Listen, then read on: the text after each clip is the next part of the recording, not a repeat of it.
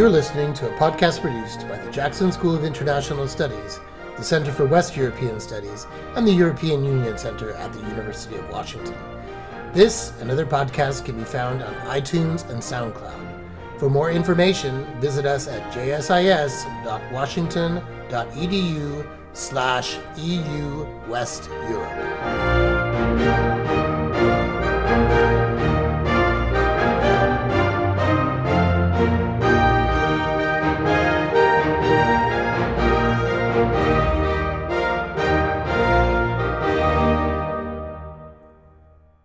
My name is Phil Shackleton. I am an instructor at the Foster School of Business, but in my original background is EU Studies, and was the managing director of the EU Center there for many years. So my presentation today, as Ryan mentions, looks at how the EU is coping with the coronavirus COVID-19 pandemic, but specifically how it impacts European solidarity and the future of the European Union. Now, I like to start with a little bit of history, and I want to go back ways in history, a few centuries, to a much earlier pandemic, and one that was much more devastating, and it'll all be familiar to you, the Black Death of the 14th century. And I start there because I like to talk a little bit about how previous pandemics have impacted Europe. And you'll know that the Black Death started in Italy with a ship coming from the Black Sea carrying the plague to Sicily in the fall of 1347. And within weeks and months, it had spread across Europe through trade routes, sea routes. And within 4 years, by 1351, had killed between 30 and 60% of European population, depending on location. Had greater impact in some places than others. But so if we look at a third of European population dying, I mean, in a very short period of time, and you can imagine the impact. And there's this great quote here from Giovanni Boccaccio, which kind of captures what it was like, and he lived through this and he wrote about it. So he says, "Many died in the open street, others dying in their houses, made it known by the stench of their rotting bodies. Consecrated churchyards did not suffice for the burial of the vast multitudes of bodies, which were heaped by the hundreds in vast trenches, like goods in a ship's hold and covered with a little earth." So, and you have this image here of people burying the dead, and you can imagine, this people would be buried, and then the people that were burying them would die. And you had abandoned villages, deserted villages. And so the psychic impact was huge, as well as the, demographic and economic impact. And so it had the Black Death had a huge impact on Europe. And you have image here of the unfinished extension to the Siena Cathedral. It was planned to be one of the biggest churches in Christendom, and they just abandoned it for lack of labor. I think Siena lost something like 60% of its population, so you get a sense of the impact. But on the plus side, there were some positive impacts of the plague in terms of those who survived. Their labor was worth much more, and so peasants and workers all of a sudden had more bargaining power, and their wages went up. And the psychic and economic impact on Europe meant that there was a greater shift to greater freedom for labor and opportunity. And also the psychic blow to the, institutional order meant, the advent or moving towards the Renaissance. So here you have a humanist scholar, 14th century, moving into the 15th century, and have the start of the Renaissance, because the traditional worldview has already taken this huge blow from the Black Death. So obviously this is the Black Death has had a huge lasting impact on Europe. Moving forward to last century, they had, of course, many other plagues in Europe, but I want to focus on the one that will echo like today. It's very similar, and that's the Spanish flu of 1918, 1920. And here's an image of people in Seattle, downtown Seattle, 100 years ago, just over 100 years ago, wearing masks. And the pandemic, which is the Spanish flu is the biggest pandemic in world history to date, killed between 20 and 50 million people worldwide, some estimates as many as 100 million. And they're not sure exactly where the Spanish flu emerged, but they're very certain it's not Spain. Some theories say Kansas, others possibly France or even China. But where it emerged, it quickly spread around the world. And because it came at the end of the First World War, many of the belligerent countries, France, Britain, United States, Germany, and others, they didn't want to talk about it. They didn't want to have it distract from the war effort. The publics were already under so much strain. And so, but in Spain, they could talk about it because Spain was a neutral power. And so the press was more free to talk about the pandemic. And in fact, their king, Alfonso XIII, got sick fairly early on in this. He survived, but it meant that the Spanish media was talking about it all the time, or a lot more than the other countries. And so that's how it became known as the Spanish flu, because it was first really openly talked about in the media in Spain. Now, lasting impacts of the Spanish flu, well, 700,000 Americans were killed as part of that broader global death toll. So it had a big impact in the United States as well. And the pandemic killed more people than the First World War. But it's huge demographic impact, although as a percentage of the population, not as big globally as the Black Death in Europe was for Europeans. But it did have lasting impact in promoting the first universal healthcare systems, or the start of universal healthcare systems in Europe, and also greater emphasis on sports and health as people then started to think more about public health. And so you have Alfonso XIII, for instance, he started to support soccer after the end of the war. So he gave his royal blessing, his royal seal to Madrid's football club, henceforth named Real Madrid. So that's one of the reasons we have, these royal Real teams in Spain. It's because they wanted to support soccer at this time. So it's the memory of the First World War, though, interestingly, that kind of eclipsed the Spanish flu. We've been talking about the Spanish flu more recently, and since the COVID-19 pandemic. For a long time, people weren't talking about it. It kind of got eclipsed by memories of the war, which is natural because, of course, the war has had this very strong lingering impact on the countries that went through it. And it's the memory of the First World War, and especially also then the Second World War, that informed the creation of the European Union and the process of European integration starting in the 1950s. So, and it was the desire by European countries to want to prevent another global conflict that would consume their continent that drove the original members of what was the European Coal and Steel Community in 1950 to work together. So to build a system of cooperation that would avoid another great conflict. And in this original goal, it's been the EU has been remarkably successful. Today's EU has 27 member countries with a population of nearly 450 million people and a GDP of $19 trillion. So it's a huge economy. And a lot of this prosperity is, of course, anchored in the single market, which allows the free movement of people, goods, capital, and services. But there are many other successes related to the European Union. So the continent is at peace, is democratic, enjoys the rule of law, and great rights. So it is a remarkable success story. And you also have, as part of this, everyone knows, is the Eurozone, the single currency, which is one of the great achievements of European integration. And it currently involves 19 EU members. So Europe had, over the last 70 years, has been remarkably successful. And a lot of those big leaps forward in terms of European integration taking place in the 90s and then around the turn of the millennium.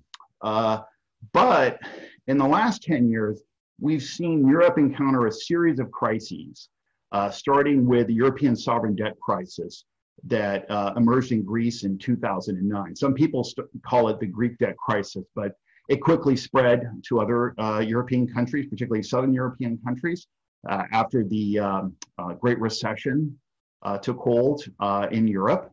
And as that has had a lingering effect across Europe, a big crisis for the continent and the EU and the Eurozone in particular. And as soon as the European sovereign debt crisis was starting to abate, you had the migrant crisis of which peaked in 2015-16, where tens of thousands of migrants were coming into Europe from mostly war-torn regions of the Middle East and Asia, including, of course, Syria from the Syrian civil war and Afghanistan, but also from North Africa, as well as economic migrants coming in, streaming into Europe, across the Mediterranean most and the Aegean, into Greece and Italy in particular, which were the countries that were in the front lines of the European debt crisis. So they're kind of a 1-2 punch on these countries. Although then the migrants were then moving to Northern Europe, and this created a challenge for the European Union about how to handle such a huge influx of people, which at one point was 1 million people. So that was then the next crisis. And then those two crises, the sovereign debt crisis and the migrant crisis, then fed into the Brexit vote. British people looking at the EU and seeing these problems, that helped push them to vote to leave the EU in 2016. There were other factors, of course. Britain has long had a kind of troubled relationship with the EU, a lot of Euroscepticism in the British population. But you can see how those other factors helped push Britain to vote to leave by a slim majority in the summer of 2016. So that drama went on for several years, and it wasn't until early this year that Britain finally pulled out. They got it. They, agreed on a deal that Britain would leave, and they're in kind of an interim stage right now. But Britain formally left the EU in early part of this year, and just as soon as that's kind of finalized, you have the COVID-19 pandemic, which German Chancellor Angela Merkel says, in my view, Europe, the European Union, is facing its greatest test since its foundation. So since the 1950s, she thinks the pandemic is the greatest crisis it's faced. And it builds upon all these previous crises, which is, so it has been a very challenging decade for the EU that has in many cases kind of deepened or reinforced some of the divisions within Europe, say between the Southern European countries that have been in the front lines of some of these crises and the Northern European countries who feel that they're having to bail out the Southern European countries. So I wanted to have this background so you can see where what Europe has come through when it's gotten to this point in dealing with the pandemic. And we'll come back to some of those divisions and the question of how these impact European solidarity at the end of the discussion. So let's though look at Europe's reaction to the pandemic, at least the initial reaction to the pandemic. And what we saw was EU nations turning inwards to basically protect their own citizens. And this is kind of a natural reaction of nation states. This is one of their principal roles, is to protect their own citizens, prioritize their own people. It's the role of government, or one of the main roles of government. And so what we had, though, was the European member states that are in part of the Schengen area, the borderless area that mostly overlaps the EU. They threw up border controls rather willy-nilly, if I can put it that way. So it didn't look good for the process of European integration if EU countries and Schengen member countries were putting up borders against each other. Because remember, the free movement of goods and people is a critical part of the EU. It's a great success of the EU. And the single market is dependent on the free movement of goods. There are no border controls normally you can drive from Portugal to Poland without going through a border check. It's a huge achievement. But the countries started throwing up their borders. And to what as they saw it, slow the pandemic. It was something that they could do. It was a natural kind of reaction in some ways, even if you could argue it might not have been that effective. It's what nation states felt they needed to do. And the outcome, though, was a lot of confusion. And it stopped not only people, but also goods crossing borders. And so here you had this example of one of the traffic jams that emerged. This is a nearly 40-mile traffic jam of trucks on the German-Polish border. And so all of a sudden you face the prospect of the European supply chains coming to a screeching halt, including for food and medical supplies. So in this context, the European Commission President, Ursula von der Leyen, goes on television to make an appeal to European publics and governments saying, we need to work together to find a system to allow at least the critical equipment and goods to pass through the borders with minimal barriers. And the countries were able to work together and achieve this. They've started reopening the borders to goods at least. But already the damage is done in terms of symbolically and practically of the kind of reimposing of borders in such a haphazard fashion. It really looks bad for the EU. And this kind of reaction where the nation states kind of put their own interests first and EU solidarity comes second.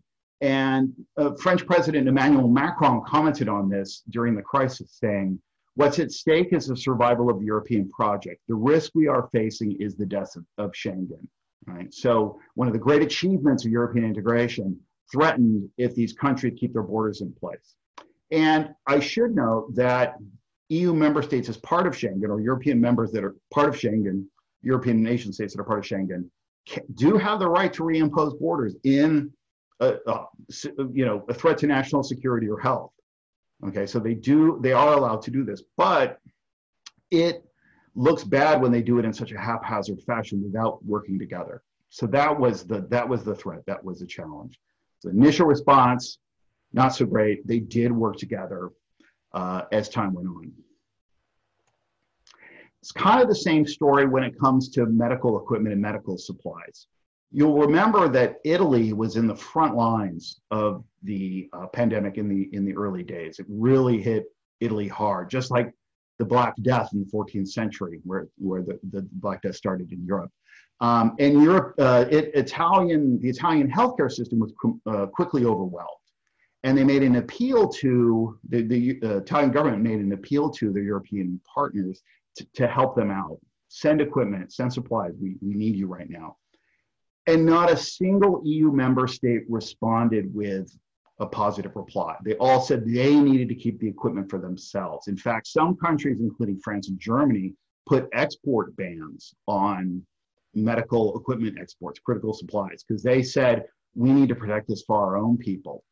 Now, eventually, again, the European Commission steps in and says, we need to work together. This initial reaction where countries are pulling inwards, this is bad for Europe. We need to work together. And they did start to cooperate. So France, Germany, and the other countries eased up on those export bans, and supplies did go to the hard-hit countries. The European Union created like a ventilator stockpile, for instance. And you even had, like this picture here, German hospitals taking in French COVID-19 patients because French hospitals were, under pressure, and German hospitals had more flexibility in space. So there was cooperation later, but again, the initial response, the nations turned inwards to focus on their own people, and European solidarity came second. And this, had an impact in a lot of European countries. The Italians, in particular, felt that they had been forgotten or let down. And recent polls have showed that over 70% of Italians polled think the EU did not do enough for Italy in its time of need. And this quote from the Italian Prime Minister kind of captures that sentiment and the impact it's had on European solidarity. It says, if the EU does not live up to its vocation and its role in this historical situation, will citizens have more confidence in it, or will they permanently lose it? So that's kind of one of the impacts. That's one of the challenges that's come out of the COVID-19 pandemic and Europe's response to it. It's a challenge to European solidarity. So another aspect we can look at is the economic response or the recovery response.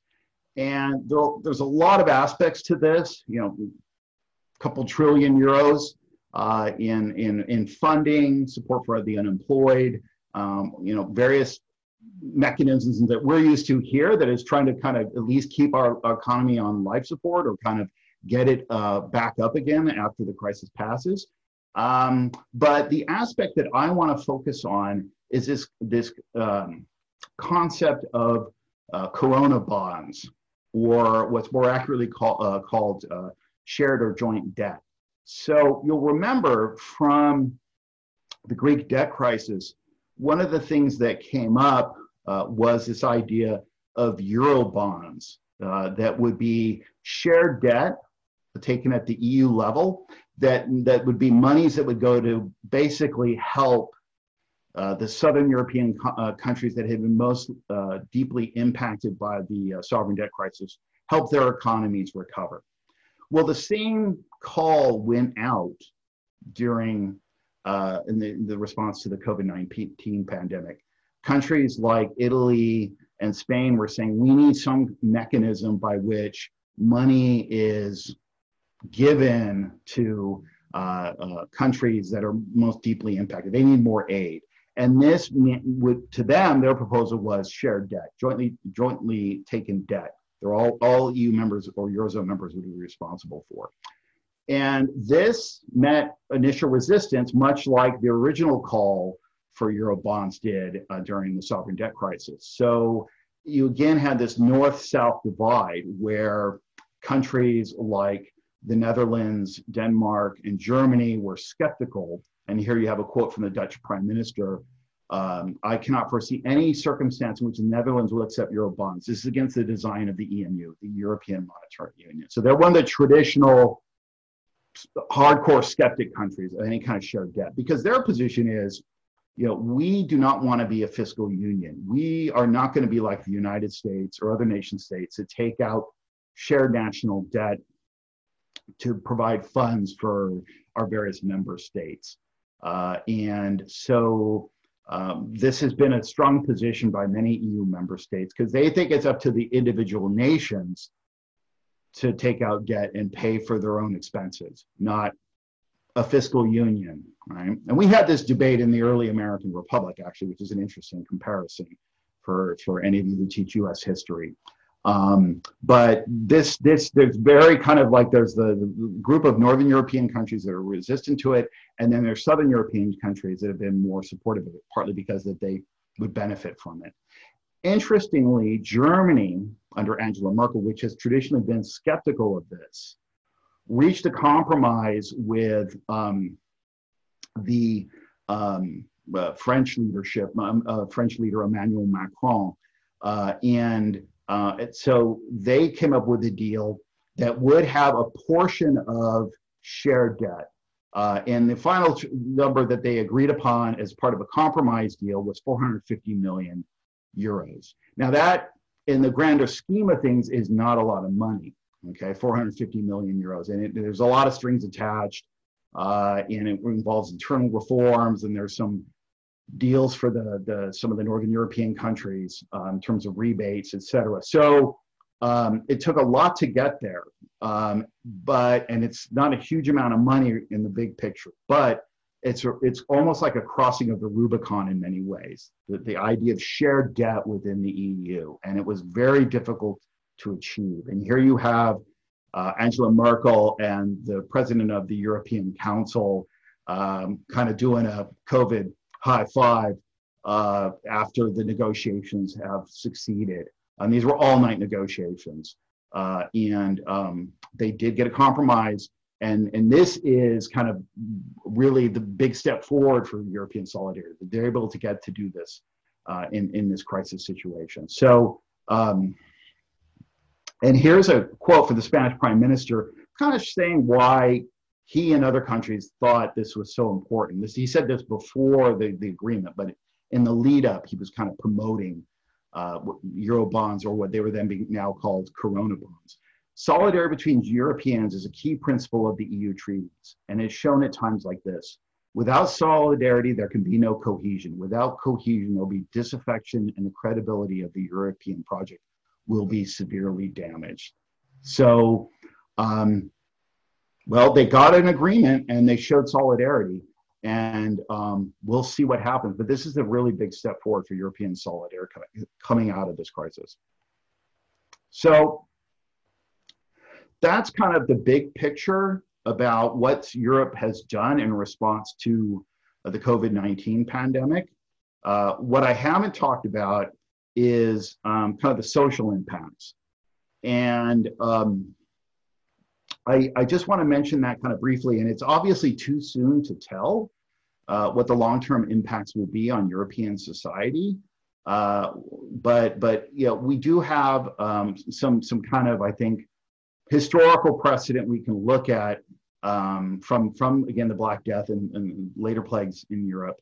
And here's a quote from Petrarch, another humanist scholar who lived through this.